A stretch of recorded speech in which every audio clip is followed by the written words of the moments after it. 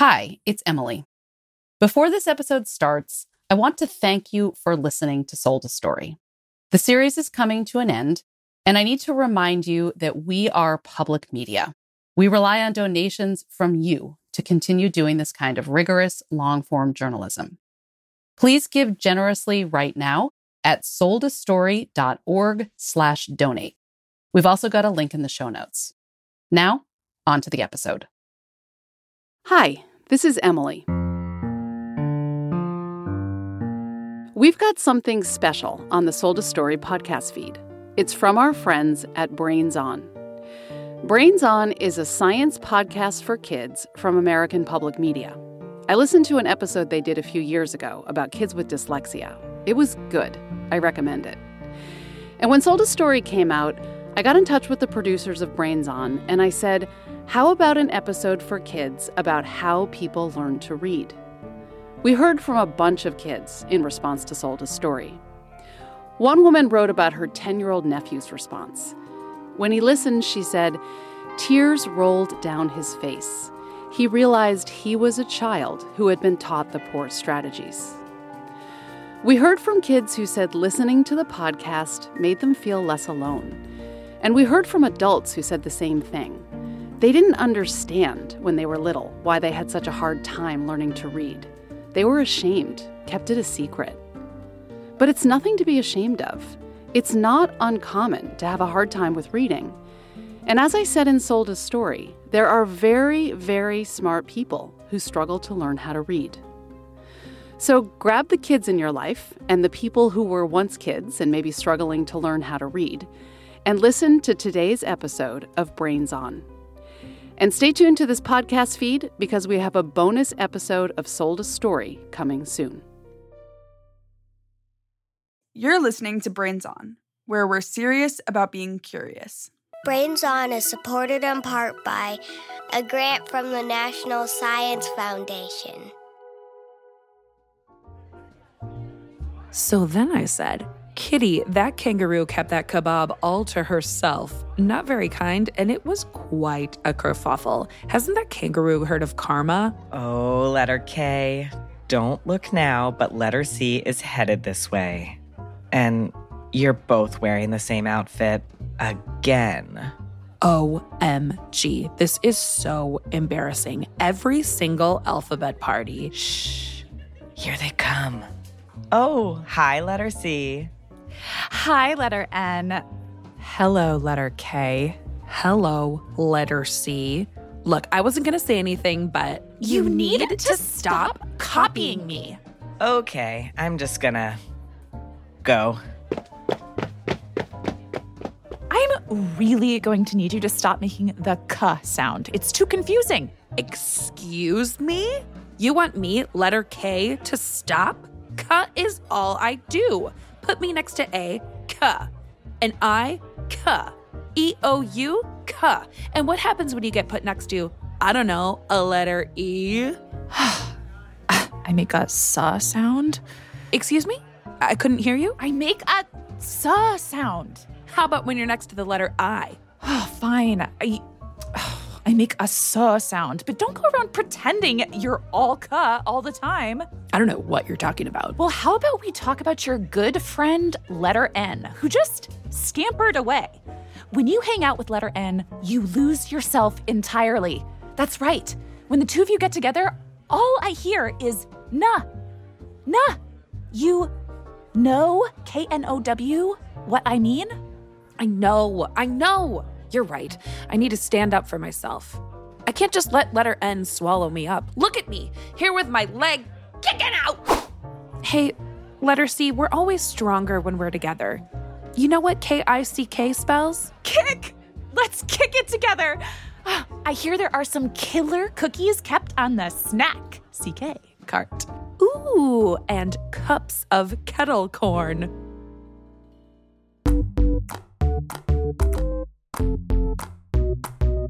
You're listening to Brains On from APM Studios. I'm Molly Bloom, and I'm here with my co-host, Anna from Brooklyn, New York. Hi, Anna. Hey, Molly. And today we're answering all of our listener questions about reading. A bunch of you have written to us wondering about it, like Isabel from Montreal. Why, when you're little, you can't read? My name is Colin, and my name is Catherine, and we're from Charlottesville, Virginia. Our question is, why do we read? These are great questions, but before we can answer them, we have to jump back in time to when we were babies. Babies are born not knowing how to do much. They're so cute. Big eyes, squishy legs, adorable little gummy smiles. They're also pretty helpless. Beyond eating, pooping, and sleeping, they can't do a lot.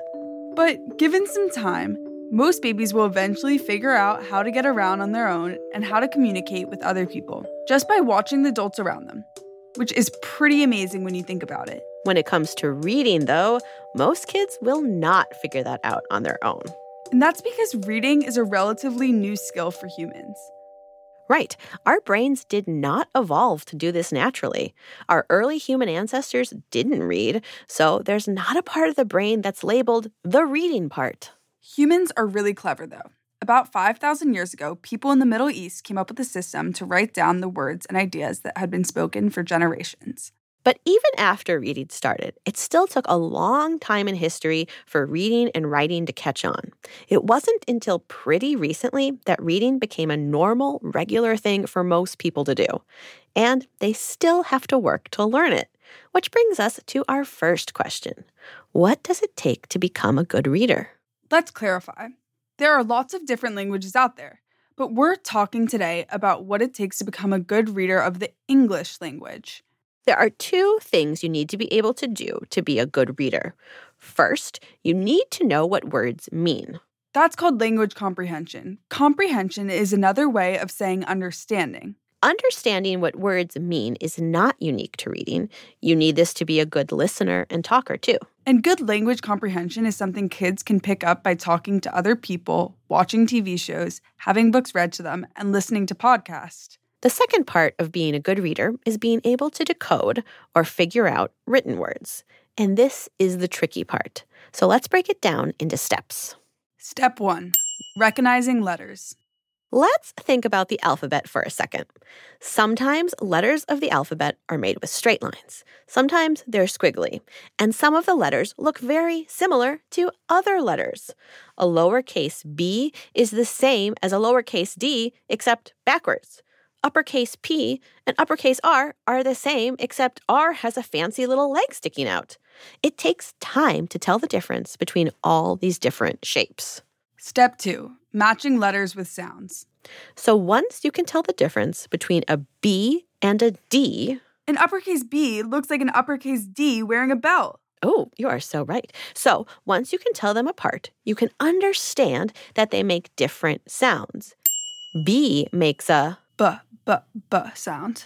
And D makes a... D sound. Then comes step 3, sounding out words. That means you take what you've learned about the sounds letters make and put them together. So let's take the word B-A-T.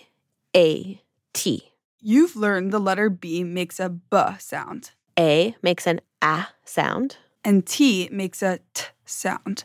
So you look at B-A-T and you sound it out. B-A-T. B-A-T.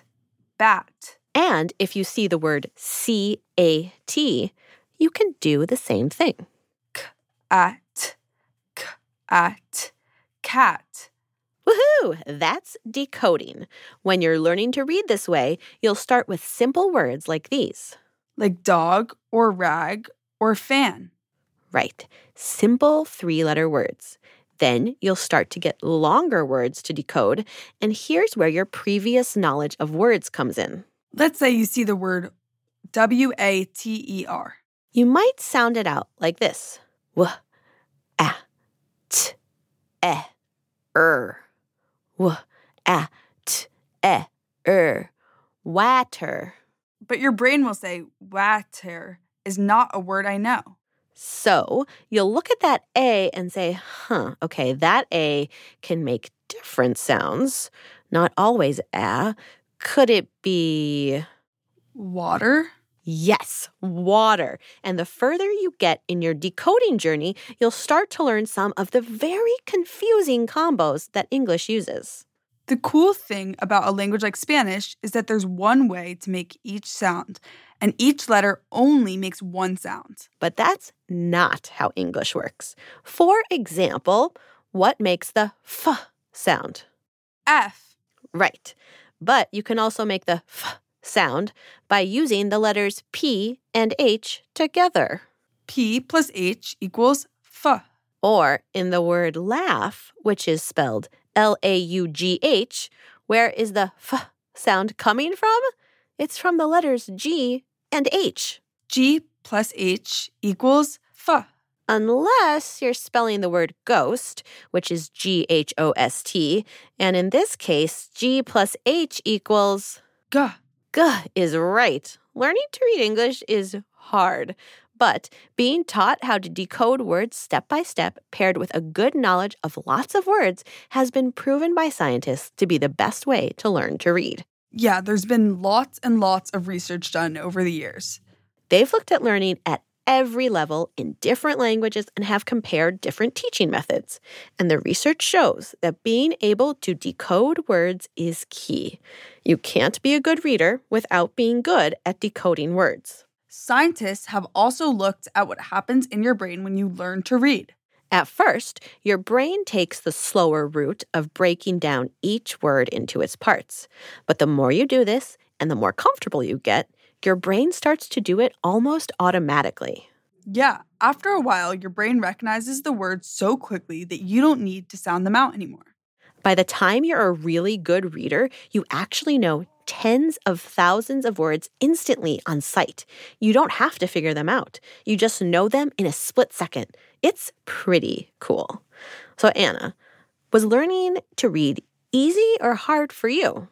So learning to read for me was kind of confusing because I learned to read obviously in like first grade and kindergarten, and I felt like I could read and that I was a strong reader. But as I grew up, I realized that it was actually hard for me to sound out words, and that instant sight word that you were talking about, I didn't have a lot of those, and it would take me a long time to read because I would have to sound out each word, even words that I should know.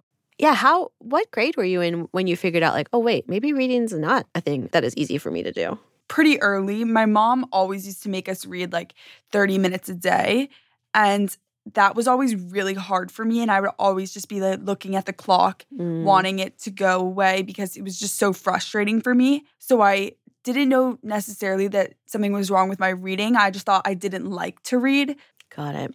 So do you remember being taught how to read? I remember a lot of it being independent. Our teachers like assigning us different levels and then kind of giving us books, maybe working in small groups to read these books that were placed next to pictures. I would say that I more learned picture and word memory than actually sounding out words. We would see a picture of a cat and then C-A-T and be told that cat equals this picture. So then they wanted our like brains to automatically be able to recognize cat as C-A-T from picture and word recognition. So it was kind of like you were being taught to skip the sounding out part and kind of go right to the sight word part. Yes, exactly. Got it. And what grade are you in now? I'm in 9th grade, so a freshman in high school. And when did reading become easier for you? Reading never really became easier. I never saw it something that was hard necessarily. I just saw it kind of as something I didn't like. But this year especially, I've realized that I actually just have trouble reading. It's not that I don't like it. It's that it's frustrating for me because I never really learned how to read and decode properly. So now this year, it's just reading in general. My relationship with it has become so much better. That is great. And you are very much not alone. It turns out that a lot of kids were not taught how to decode words, even though that's been proven to be the best way to learn to read. We're going to hear more about that in a minute. But first, we have something else for your ears to break down. Not a word, but a... mystery sound. Ready for the mystery sound, Anna? Yes. All right, here it is. Do you want to hear it again? Yes. What are your thoughts? I think that's the sounds of pages being flipped. Very good, I guess. We'll hear it again after the credits. See if you feel the same way or you have a new guess, and we'll hear the answer. So stick around. We're working on an episode about how creatures would evolve on other planets. So we want you to do a little dreaming with us. Imagine you find life on another planet. How would that life greet you? What would it sound like in their language to say hi? Would they even have a language, or would they greet you another way? Anna, if you found a living creature on another planet, how do you imagine they would say hi? I imagine that they would say hi in a very different way that we say hi. I think that a lot of animals that I've seen say hi to each other more by going up to each other and touching each other. So I imagine this new creature saying hi to another creature by going up to it, maybe wagging their tail. I love that. Maybe a big hug. If we're lucky. Yes, maybe. Well, listeners, we want to hear how you imagine an alien creature would say hi. Record yourself and send it to us at brainson.org/contact. While you're there, you can also send us mystery sounds, drawings, and questions. Like this one. My question is, how do hurricanes form? You can find an answer to that question on our Moment of podcast. It's a daily dose of facts and curiosity you can find wherever you listen to Brains On. Again, that's brainson.org/contact. And keep listening.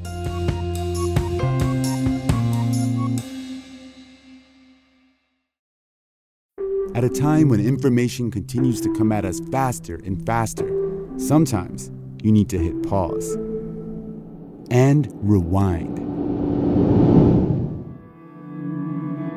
NPR's Throughline takes you back in time to the source of the news stories filling your feed. Find NPR's Throughline wherever you get your podcasts. You're listening to Brains On from APM Studios. I'm Anna. And I'm Molly. Okay, so we just heard about the best ways to learn to read according to lots and lots of research. I love lots and lots of research. So helpful. I know. So you'd think teachers would be all about these findings, that they'd be teaching everyone to read starting by learning the letters, then sounding things out, and going from there. But that's not always what's happening. To find out more, we talked with someone who knows a lot about this. Hi, I'm Emily Hanford. I'm a reporter at American Public Media, and I cover education. Emily made a podcast called Sold a Story. It's about how lots of kids were having trouble learning to read. Emily found out that these kids were being taught in a way that just wasn't working. It all started when she was talking to different parents who kept telling her the same story. And the story goes like this. My kid entered school, and I knew something wasn't quite right. And I went to the teacher, and the teacher said, "Don't worry about it. It'll be fine." And a lot of cases, things weren't fine. Sometimes the kids seemed like they could read at first, books with simple words and lots of pictures. But as the words in the book got more complicated and the pictures went away, the kid would struggle. Sometimes the kid had memorized words that they'd seen lots of times before, but they couldn't figure out new words. Emily says many of these kids felt sad or angry or frustrated. And it was having an impact on their ability to learn in other subject areas like math and science and social studies. And in a lot of cases, they were starting to really not like school. They didn't want to go to school. They were being really resistant, and it was all becoming really, really hard. She wondered what was going on. She couldn't figure it out until she talked to one kid in particular, and something clicked. I was asking her what she remembered about being taught to read. And she said to me, the teacher would show me a picture of a cat and then point to the word and say, "Here's the word cat." And then if this little girl didn't know a word in a book she was trying to read, the teacher told her to guess based on the picture. And I remember her telling me that and being struck by that description. Emily thought it was strange that this girl was being taught to memorize each word or to guess, but not to sound out the words. We're going to call this approach the whole word way of reading, because instead of sounding words out letter by letter, you're trying to figure out the whole word. As opposed to the sound it out or decoding method where you start by sounding out the letters. Right. And the more Emily looked into it, the more she saw that this whole word way of teaching kids was everywhere. Classes all around the country were telling students to memorize a word and what it looks like, and if they didn't know a word, they should guess based on what would make sense. The problem is you're not going to be right that much of the time. Just guessing at a few of the words on the page can really make the whole meaning of the story seem different. Like, say you're reading a story. And you see a sentence full of words you don't know. So you make some guesses based on the first letters you see. Maybe you think the sentence says, "It's dinner and a bunch of bears are invited. They're bringing plates and cups and one of them shared the napkins." You'd think you're reading a story about some very polite grizzly bears. Oh, look! The bears are at the door! Oh, good. The table is ready. We'll be having duck confit, niçoise salad, and a tarte aux framboises for dessert. Oh, look! They brought fine china and crystal glasses. And these napkins are they linen? Absolutely exquisite. But really, the sentence didn't actually say, "It's dinner and a bunch of bears are invited. They're bringing plates and cups and one of them shared the napkins." It actually said, "It's dinner and a bunch of bears are invading. They're breaking plates and cups and one of them shredded the napkins." Oh no! Bears are at the door! Goodness, they're eating the duck confit and the niçoise salad. Oh no, not the tarte framboise. That was for dessert. No! Oh, and they're breaking the fine china and the crystals. And they've shredded the linen napkins. Oh, not the linen napkins. Anything but the linen napkins. If you were just guessing those words using the first few letters, it would be pretty easy to make this kind of mistake. After all, the words invite and invade, bringing and breaking, shared and shred, they look kind of similar at first. Emily says once she realized this, it started making sense why so many kids were having a tough time. Students could guess words if they were reading a simple book. But as the books got more complicated and had fewer pictures, the kids who had been reading okay before suddenly couldn't figure things out. So why weren't teachers seeing this? Why were they still teaching this whole word way? Especially when lots and lots of research said the decoding way was better.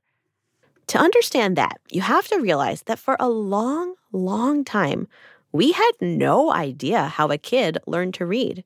There were lots of different ideas, but we did not have strong research telling us what worked. The whole word way of teaching has been around for a long time, all the way back to when public schools started, and it got really popular. And it made sense to a lot of teachers. In fact, Emily thinks the reason so many teachers loved the whole word approach was because it seemed like it helped kids skip the hard part of reading, the part where you have to slowly sound out each word. They wanted kids to get to the good part.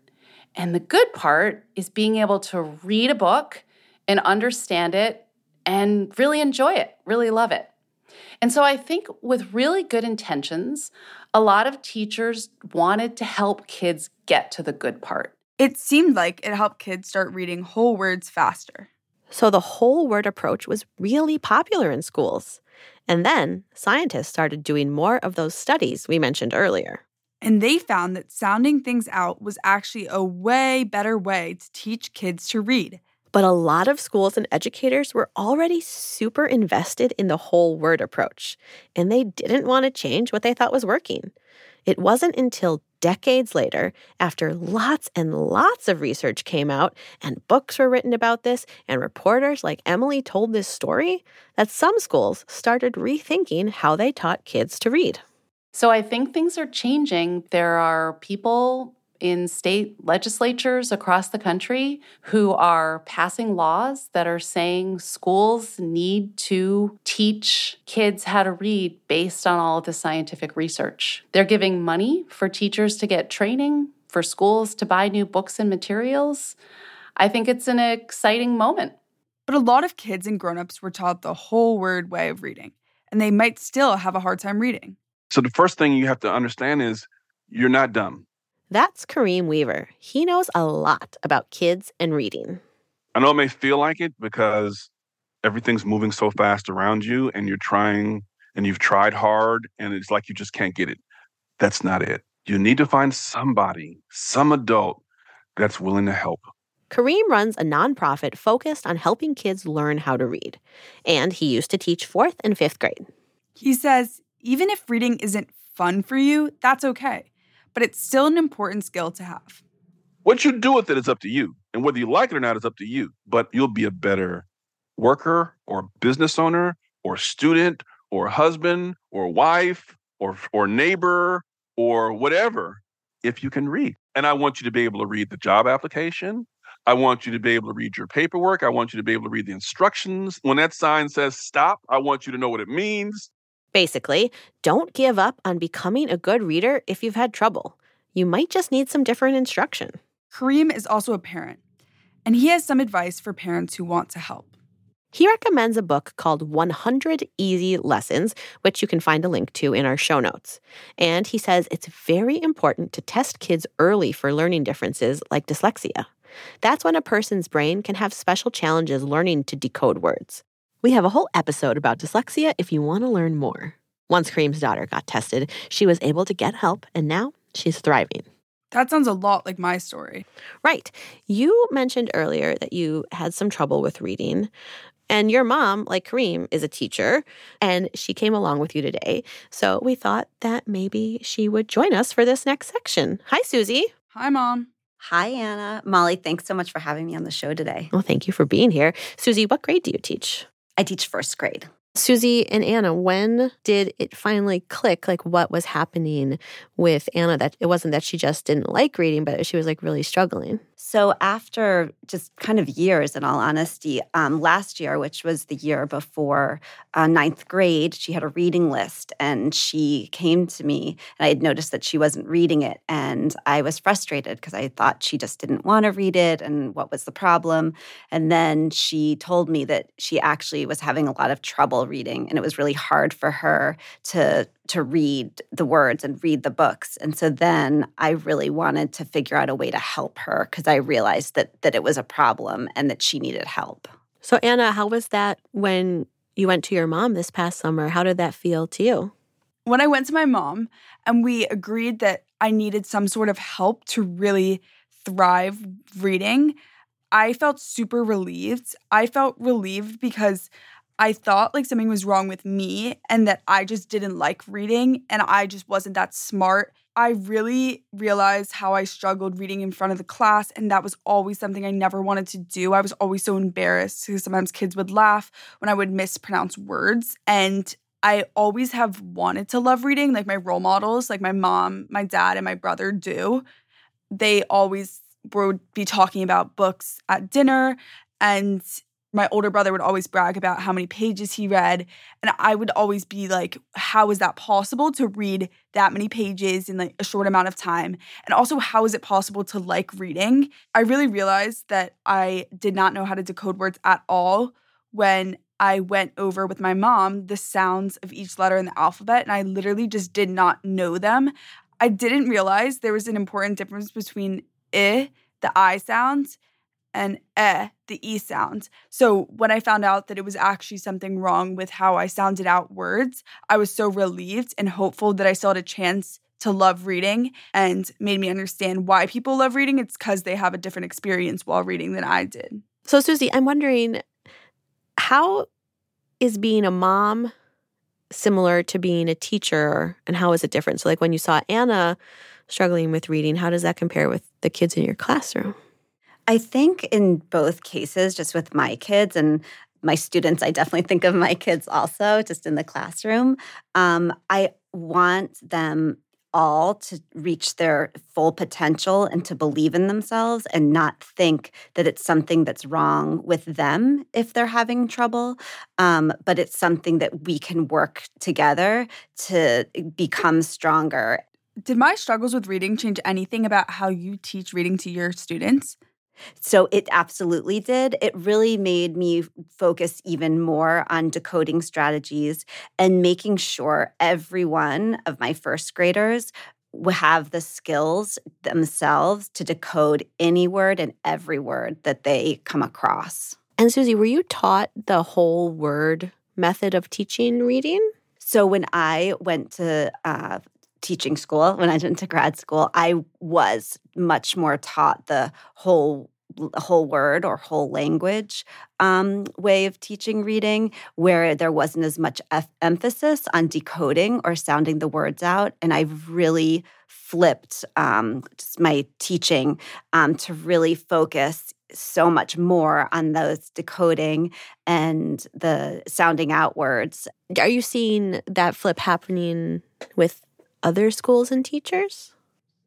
I am. I mean, I talk to teachers all the time at different schools and about this. And Sold a Story, I think, really articulated what teachers are seeing, how different teachers have learned. And so it's really helped me just even learn. I think as a teacher, you're always learning more. And so for me, it's been pretty amazing and great to really learn all this information, all this research, and then transition that and put it into my teaching. That's amazing. I think it's really good for kids to know, too, that your teachers are learning all the time, and they're figuring out the best way to teach, and you never stop learning, even when you're a grown-up. Exactly. And Anna, I would love to know what you want to say to kids listening to this, because I'm sure that we have a lot of listeners who've had struggles with reading. And it might make them feel bad, like you said you felt like maybe you just weren't smart, which is clearly not true. So what do you want to tell our listeners listening today? I want every listener to know that even though we hear from parents and teachers and friends that reading is this great, fun thing, that it can also be really frustrating, and that you're not alone, or you're not being lazy, or you're not bored or unsmart if you really just don't want to read. It's just because it's frustrating when you're first learning. And even if you're older, you're still like learning, and it's not your fault. And it's like a process, the tutoring process that I'm in right now for reading, and how it can be really frustrating and how it can seem tedious, and it's just like improving is hard, and it's not this easy switch that will occur. You really have to work, and you have to engrave this in your brain. And I think it's really important. And I'm still learning how to do this, but stay patient and really realize that the end goal will be worth it. And also, just the most important thing that Anna did, I think she asked for help. And I think that that's something that whether you're in first grade, whether you're a ninth grader, whether you're a grown-up, if you're having trouble and you're not sure why, and you don't know why these things aren't coming together, that it's so important just to ask for help. You can ask your grown-up, you can ask a teacher, but I think that that's the way that we were able to help Anna, is because she spoke up and she could say, I need help. I'm so glad that my mom was so helpful and supportive, and she really reassured me that it wasn't my fault. And I'm so thankful that my mom was so helpful and supportive in the process. And I'm just so proud of Anna for coming and saying that she needed help, but then also being willing to put in the work that she needs to put in to go through all this, to really connect those sounds with the letters. And she has really been committed. And so I'm just very proud of her for doing that. And I'm so excited and happy for her that we're figuring this out.